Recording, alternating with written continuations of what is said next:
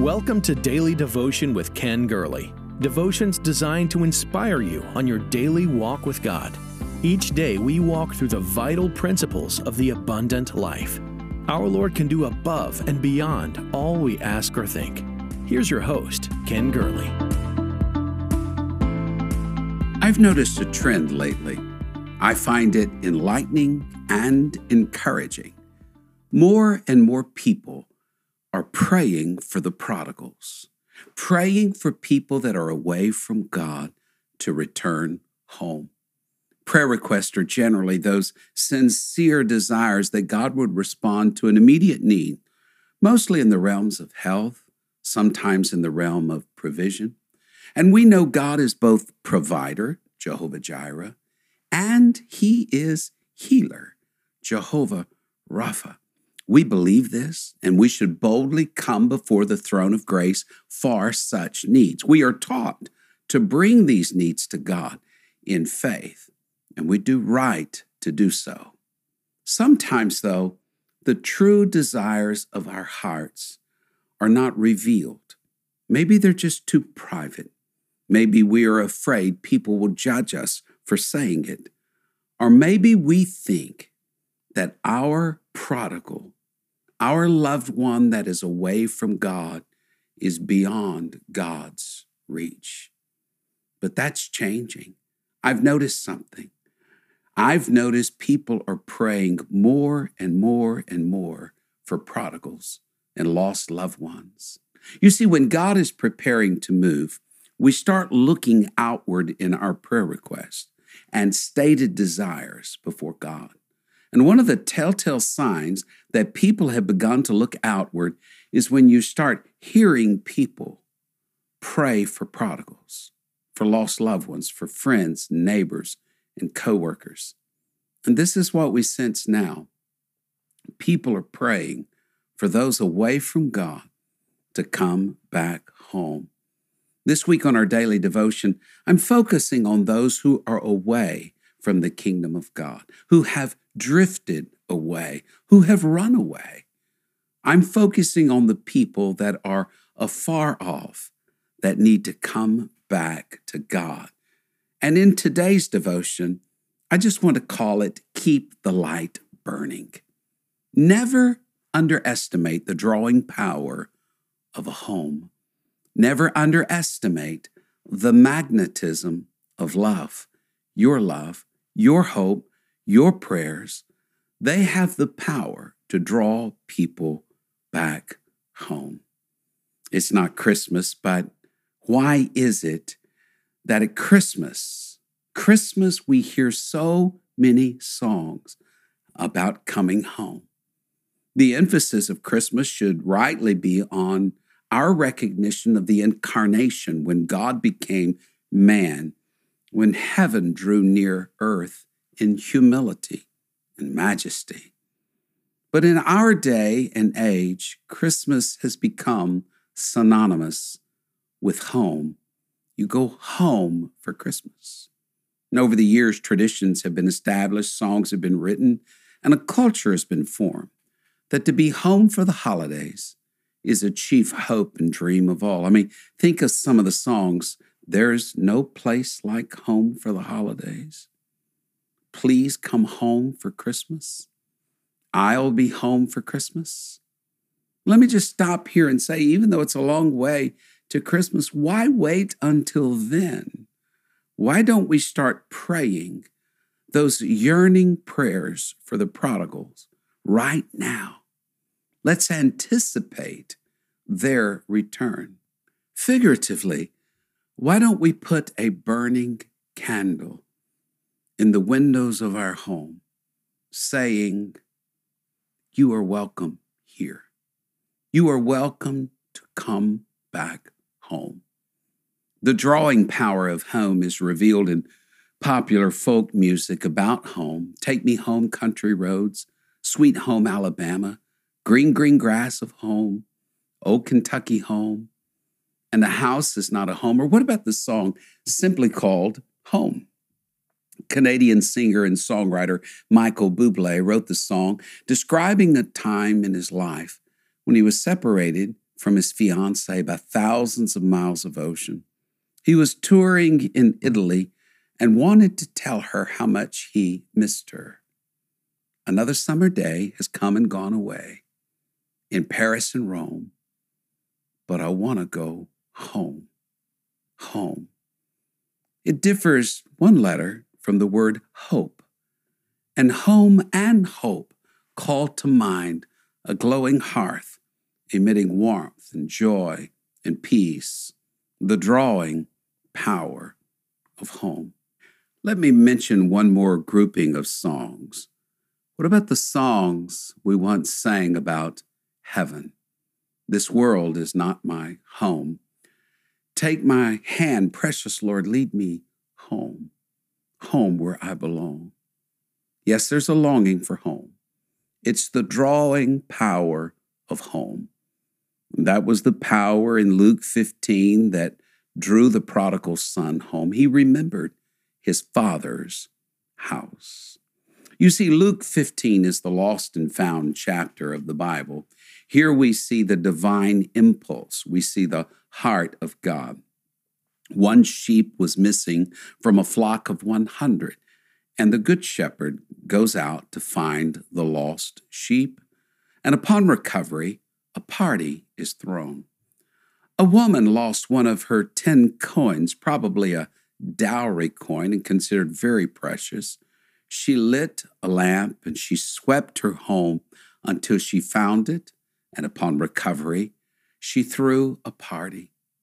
And finally, we come to that penultimate parable we call the prodigal son, the son who, in effect, wished his father dead, demanded his inheritance, wasted it in a distant country, and eventually longed for home.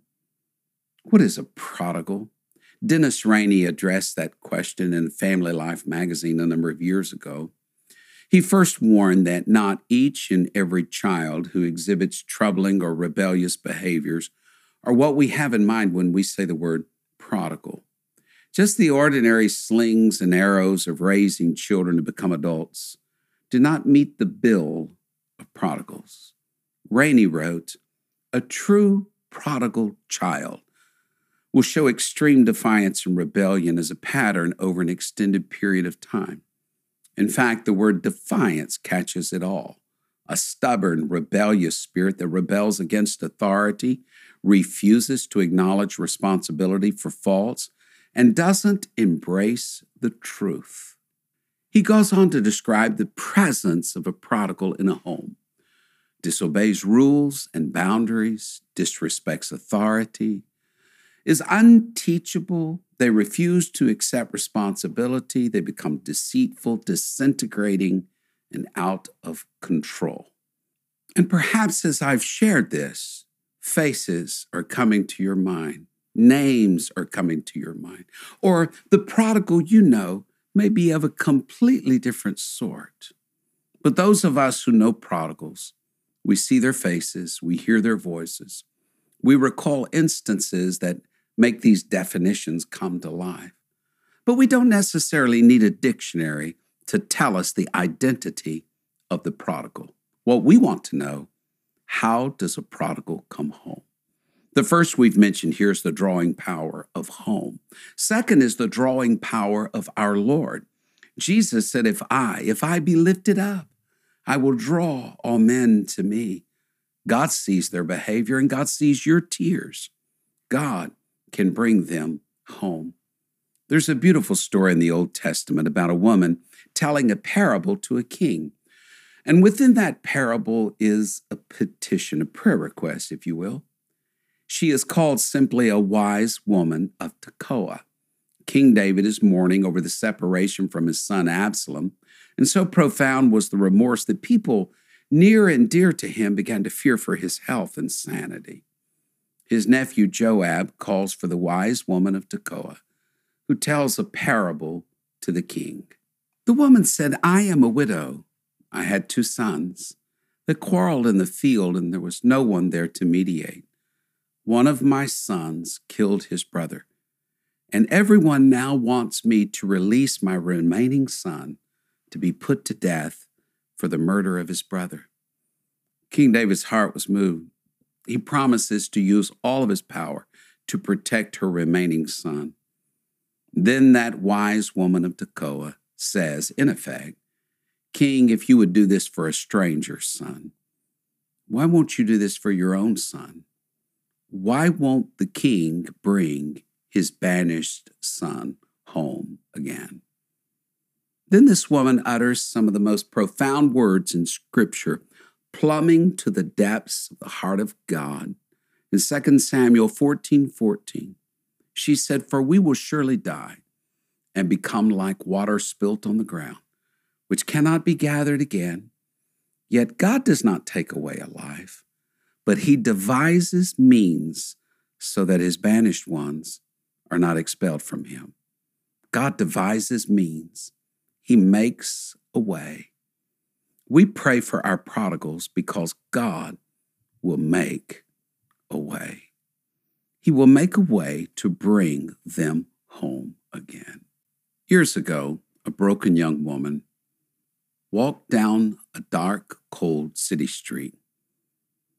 A nearby woman had pity on her and invited her in for a bite to eat.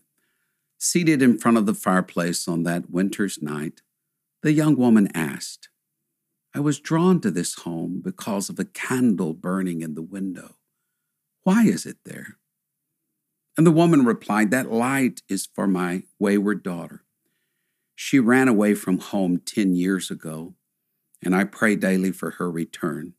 I have kept a light in the window burning each night for 10 years. She paused and said, "Others don't understand, but I love her. I am her mother. And often in the night, I open the door as I did tonight, look into the darkness and cry, 'Lizzie? Lizzie?'" The young woman had been listening to her. She began to weep. And the elderly mother said, "Oh, I'm so sorry. How cold and sick you seem. You have trouble enough of your own without hearing mine."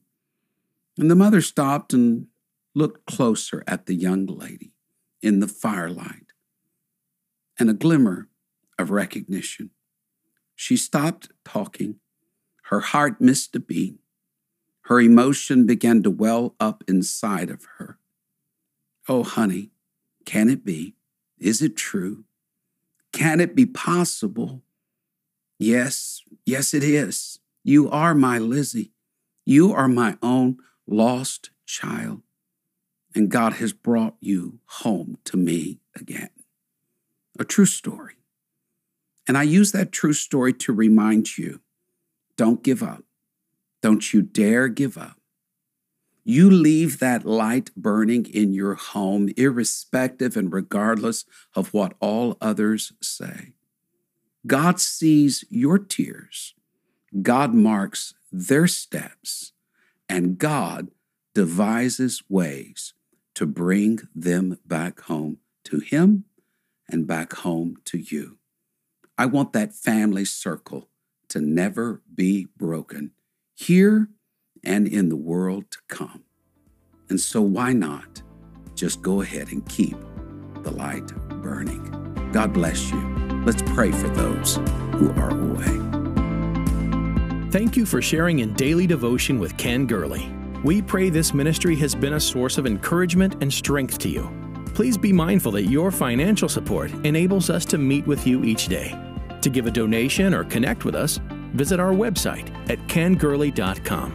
There you will also find the latest books, podcasts, and resources. The book on prayer is Pastor Gurley's latest book. You can get your copy of this life-changing book at kengurley.com. May God's favor rest on you in every way until we meet again.